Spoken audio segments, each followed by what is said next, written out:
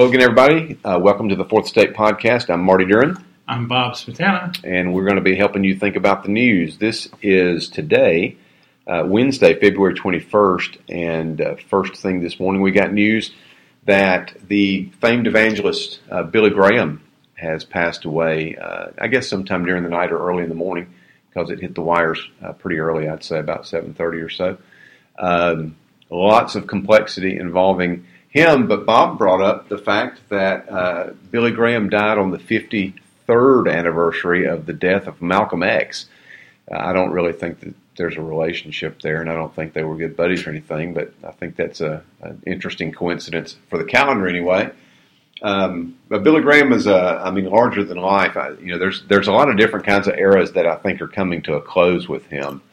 There's some people that still do crusades, but nobody's doing global type crusades.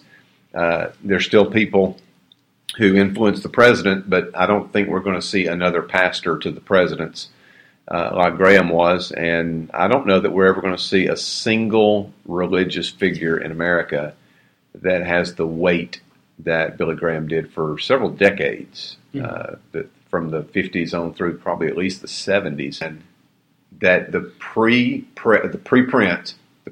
print was bigger, larger-than-life figure, and kind of a Rorschach test when you think about evangelicals, because he's got so many. There's Billy Graham, the friend of presidents, Billy Graham, the fiery young preacher, Billy Graham, the evangelist, just talking about the love of God, Billy Graham, the let's derail Kennedy in the 60s, Billy Graham bails out Martin Luther King and then says, but call to calm down after he gets arrested in Birmingham. Yeah. Billy Graham, who was an end of the world kind of guy. It's the last generation. One of his focuses was always on the end of time. End times. I never listened to a ton of Billy Graham's preaching, and so I don't really remember the specifics of his sermons. But I'm currently reading a biography of Graham called A Prophet with Honor. And at this point, about 200 pages in, I think, and I highly recommend it as it stands so far. But he did take an approach that he developed beginning early in his ministry, where he would open his sermons with kind of the state of the times. And it was always, for years and years and years, it was always about creeping communism, and communism was the mortal enemy of the church and of God. And so there was a lot of, he would capture people's attention with things that he felt like were signs of the near coming of Christ. Then he would preach the gospel. Then you'd have these masses of people streaming down the aisles or the steps or whatever in the stadiums.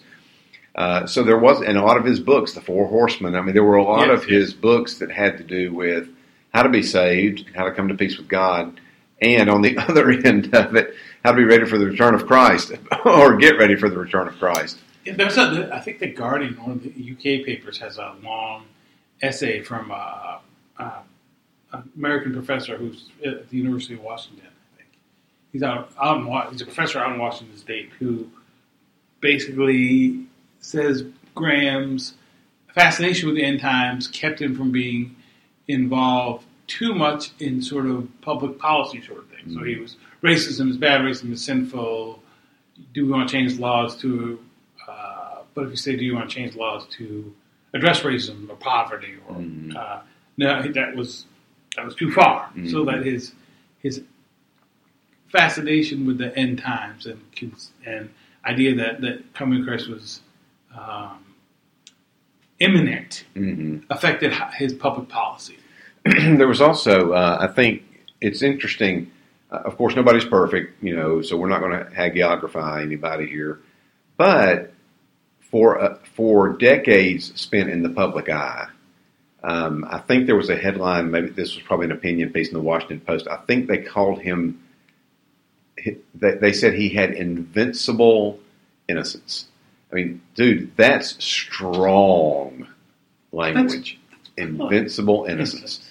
And but if you read back through his life, you find that he struggled with a lot of things. Yeah. So he's going to be talked about today and for the next few days about taking down the ropes that segregated his crusades. Yes. What's not going to be talked about as much is that he went along with segregation for a while, even after he made public statements against it. When he came down to the South, if the organizers had decided there would be segregation in the seating, then he wouldn't fight it. Yeah. And then, I mean, it did. We're not talking about this went on for 20 years. We're talking about it went on for a while, and then he made the decision that he would no longer have his crusades segregated. And I bring that up to say that he went through a growth process and a maturing process that was very public. He didn't have the opportunity of preaching at the 30-member church and getting all the edges knocked off, and then he made a public appearance and became a crusade star, for lack of a better term. He sprang into the public eye very quickly through, I guess it was YWAM, Youth with a Mission, or something like that. Youth for Christ. Youth for Christ, as one of their staff evangelists. And he and several others would dress in loud, kind of flamboyant clothing and loud ties. And he also wasn't well received all the time in the areas when he went to do preliminary work. So if he went to another country or if he went to a city in the United States and they were pulling together all the pastors in the city, it wasn't always, hey, Billy Graham's coming to town. It was sometimes, we don't want Billy Graham to come to town. And so either he or one of his team members had to go and convince the people, being the pastors and the other religious leaders, that, we'll work with you. We're not coming in here to destroy your churches. We want to help grow your churches. So there were a lot of things that aren't going to be gone back to historically because the people covering these are so young, with the exception of a guy that you found who wrote an obituary in the New York Times. Yes, well, so the New York Times got a great long obituary, but there's a fantastic line at the bottom. Alvin Krebs, a Times obituary writer who died in 2002, contributed reporting.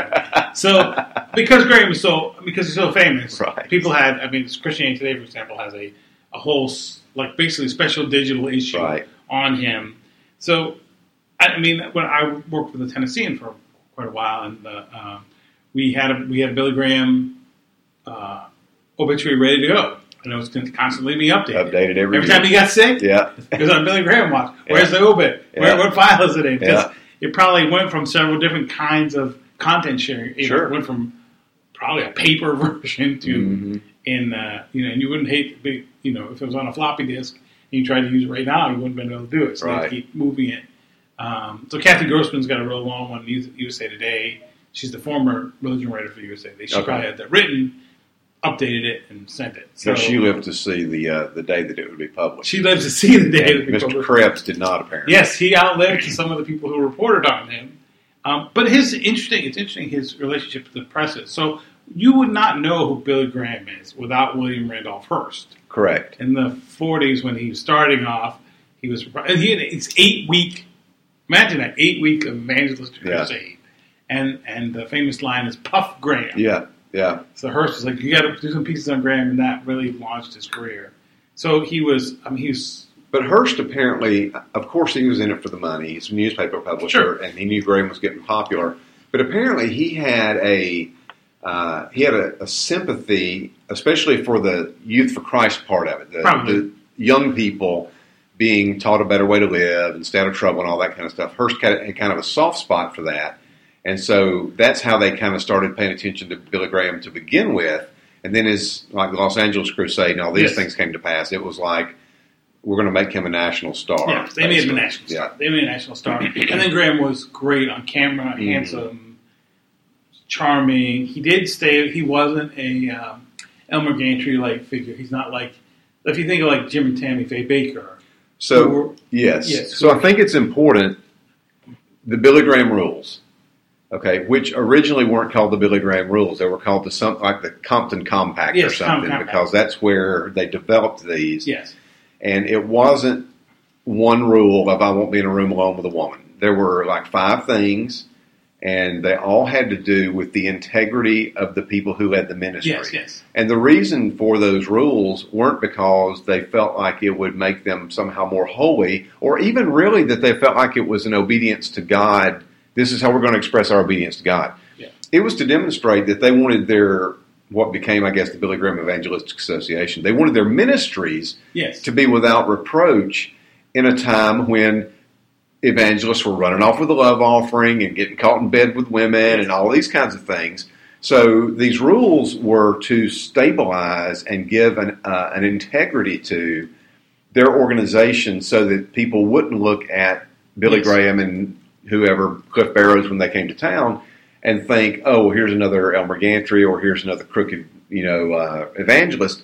So they instituted, we would today call them policies. They instituted these policies for the organization that they all agreed to and would hold each other accountable to prevent them from falling off the cliff and bringing damage both to the name of Christ and to what they were trying to do. Yeah, so they had 4 rules, basically 4 rules in this Montecito Compact. Is that what it's called? It was. I think they put it together while they were. That's right. They were in California when they put it together. Modesto. So there's 4 rules. One is they were operating with financial transparency. Yep. So you could see.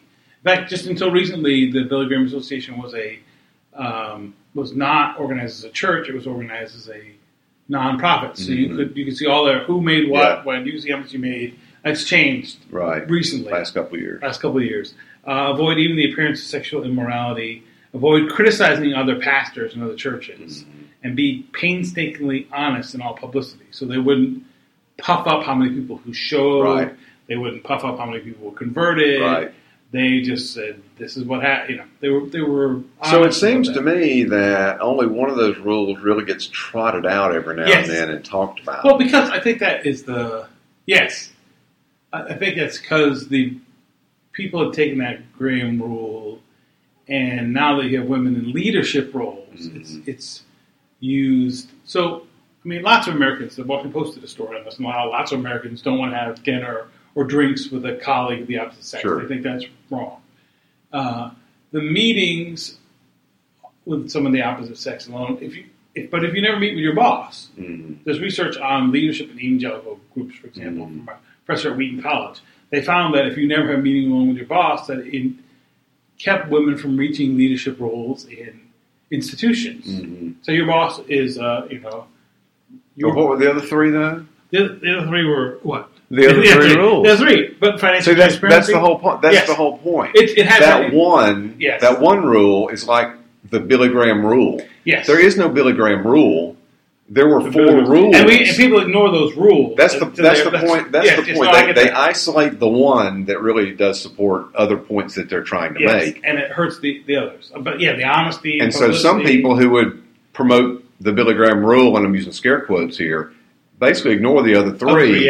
That to Graham and his team were equally important. Yes, It wasn't like this one's the most important. Yes. They were equally important to establish an integrity that really did stay with the company, the ministry. The ministry. And I think the ministry too. When Graham was wrong, I think his relationship. He was very close to Richard Nixon. He said some negative things about Jews and other folks that were found in the. So when during Watergate, there's actually 2 things during Watergate. CT did an interview with him during Watergate, in which he said, "This is bad. There's too much money in politics. Yeah, the way we're operating is wrong."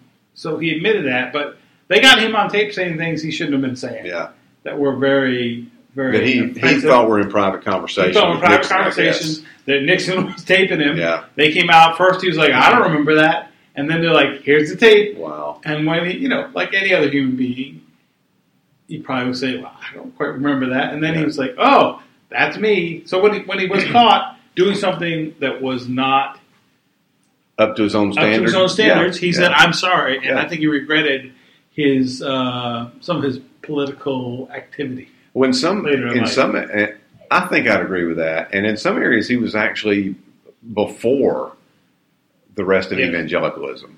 Like I remember a specific conversation. Maybe this was in his column that he had had in the newspaper. Somebody was asking about basically husband and wife relationships. Yes. Well, Ruth was a very strong personality. She was not a pushover. She did not hesitate to tell him what she thought when she thought it, and whatever. But I remember this one particular column where he was essentially saying, "Your wife is not a doormat for you to walk over. You don't get to treat her any way you want to. She's basically created in the image of God, and she's your teammate." I mean, that's not his word, but that was the implication. Now, for the 1940s or 50s, when that would have been written, that would have been a revolutionary concept for a lot of pastors, who really didn't have a view of their wives as any kind of an equal, and like even in the eyes of God. It was. Oh yeah. No. I think it's really. His wife was Presbyterian. He's Southern Baptist. Yeah. I think that his family was were no pushovers, and his kids are no. And his pushovers. Right. His kids. It's interesting that his kids and his grandkids. Mm-hmm. Some of them in the ministry. Ruth. But even the ones that are not in the ministry, they reflect a really strong sense of self. Yes, they're very self-confident, and they disagree a lot. Yeah. Yeah. And I think that's interesting amongst, you do have, is it just 3 kids? I think there's two boys there? I think there's more than 3. But now there's a couple of grandkids that are interviewed periodically, and there's not always disagreement. No. There's not always agreement between them. Okay, so another thing, Patricia Cornwell, you know that author? Yeah. So Cornwell. Yes, Cornwell. So I did not know this till today, but this is a little tidbit. She apparently, her mother was a big fan of the Grahams. Yes. So much so that they moved to the town that the Grahams lived in. But her parents had troubles. Okay. And Ruth Graham apparently intervened to really basically help her out and turn her life around. So she talked about how Ruth Graham, basically changed her life. Was she going to write a biography? She wrote a biography of Ruth. That's right. Of Ruth. That's right. The crime writer also wrote this biography of. Yeah, and the biography that I referenced of Billy Graham, A Prophet with Honor. I think the author's William Martin. He's not a believer, so he was a historian. A really good one. I think it's Just As I Am, the one he wrote. I should not say he's not a believer. He may be. He wasn't an evangelical writer. Yes, no, he wasn't. Yeah, he was more of a historian. And then there's Just As I Am, which is the one he wrote. Yes, Jerry Jenkins. Yes. Now it'll be interesting to see who. I would be interested to see whose legacy is who has a longer impact on American culture. Is it going to be Graham? Will it be Norman Vincent Peale, who's got a lot of, Will it be Martin Luther King? Yeah. Which of those preachers of the kind of, And there would be.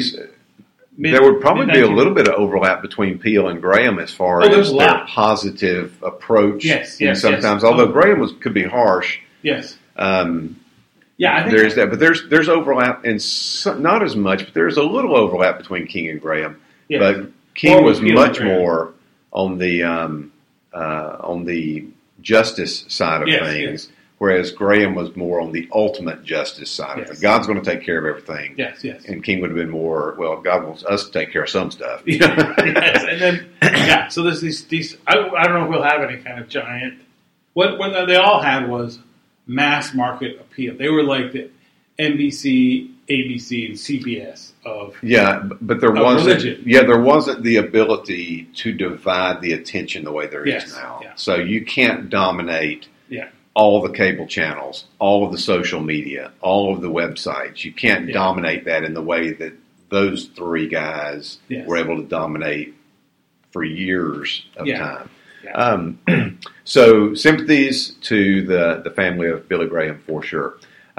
Story that we want to talk about a little bit was in the Daily Beast recently. Has to do with Newsweek, so if you're as old as me, you can remember Newsweek and Time Magazine and U.S. News and World Report were the 3 major United States news magazines that were on every shelf, every rack. You could not go to the drugstore, the grocery store.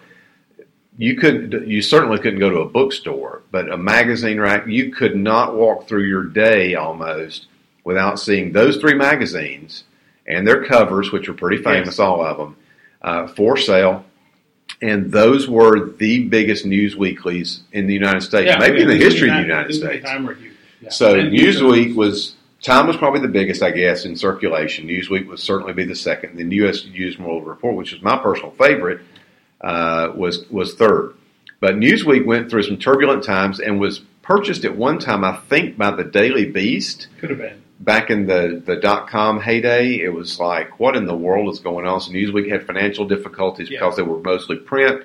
I think the Daily Beast bought them, and then the Daily Beast apparently sold the brand to another entity headed by a guy named David Zhang. Is that correct, Yes. as far as you can tell? Yes. All right. So recently, David Zhang's organization also owns a very popular news website called IB Times. Mm-hmm. And they also are involved with a school called Olivet University. Yes. And they're also tied to the Christian Post. Yes, maybe even own it. Maybe you own it. And there's a whole kind of scan of Christian websites around the world. Yes. So David Zhang, and it's Jang, is the head of a small group, or he may be the only head of the group. He may be the group who owns these different news outlets that have a very strong Christian orientation. And he's from, I think, South Korea. South Korea, yes. Came here a number of years ago, and is the subject. Now, he's very secretive. He's like the Howard Hughes of Christian publishing. It's very hard to find anything about him. Like doesn't show his face in public kind of thing. Doesn't get on the TV, none of that kind of thing.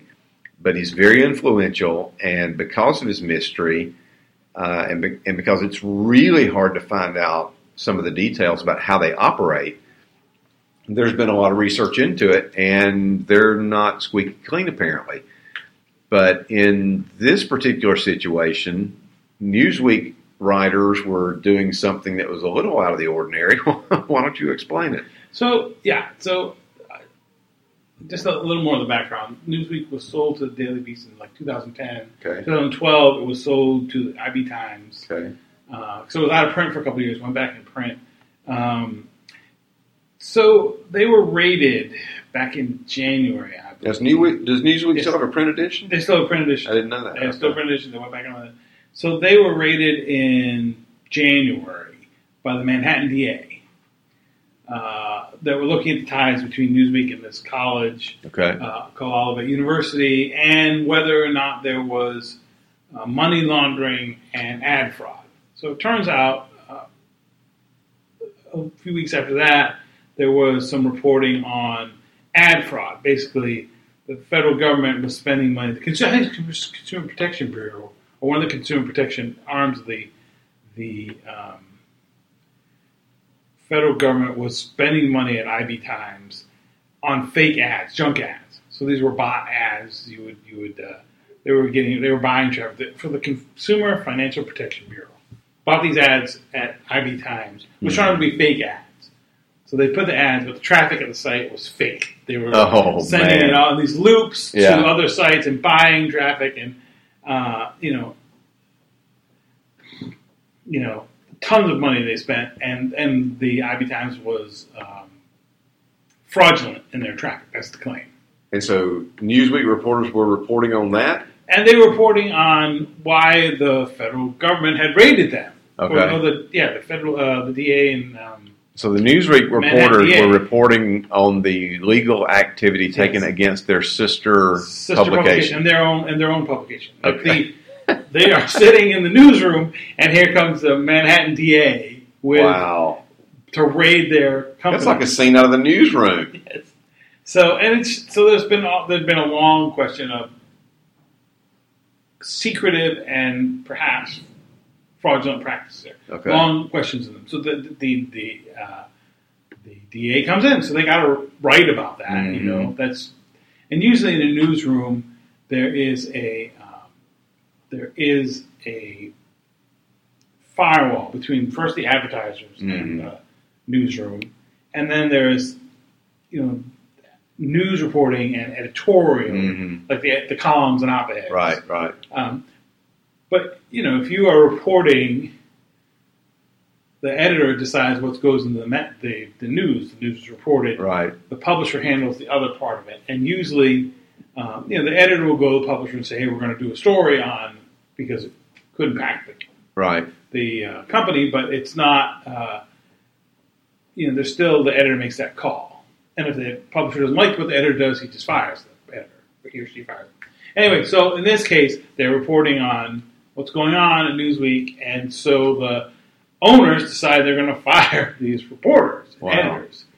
And it turns out somebody at the company officials were asking about confidential sources, and which they're not supposed to, supposed to do, and they were taking sections of the story and running it by outsiders. Now, sometimes if you're reporting a story and you got a legal one, so you're talking to somebody, you'll run it by to confirm them. So here's how we're quoting you. Especially if it's like a lawyer. Or here's how we're interpreting a law. Yeah, here's how we're interpreting a law. Is this right? Yeah. Here's what we're going to, I've done that with. That's more verification. Just more for verification. Yeah. Is the way because sometimes when you write a story, you paraphrase part of it and then you have a quote. Mm-hmm. Is that my paraphrasing right? That's it doesn't happen all the time, but especially on kind of delicate, complicated things, it's not uncommon to say, "How are you quoting me? Could I just see that?" Sure, that's fine. It's uncommon to take the whole story and give it to the subject of the story and have them critique it and give feedback. So they were going to fire these folks, and now finally they published a story without interference. And the particular story they published this time was Olivet bought some property in Dover, New York, upstate New York, and they actually got in trouble. They bought an old, I think it was an old mental health hospital that had asbestos, and they had people from their community taking out asbestos. Oh, wow. So if you look at OSHA from the year they bought it, one of the biggest OSHA violators in the country was Olivet University. Wow.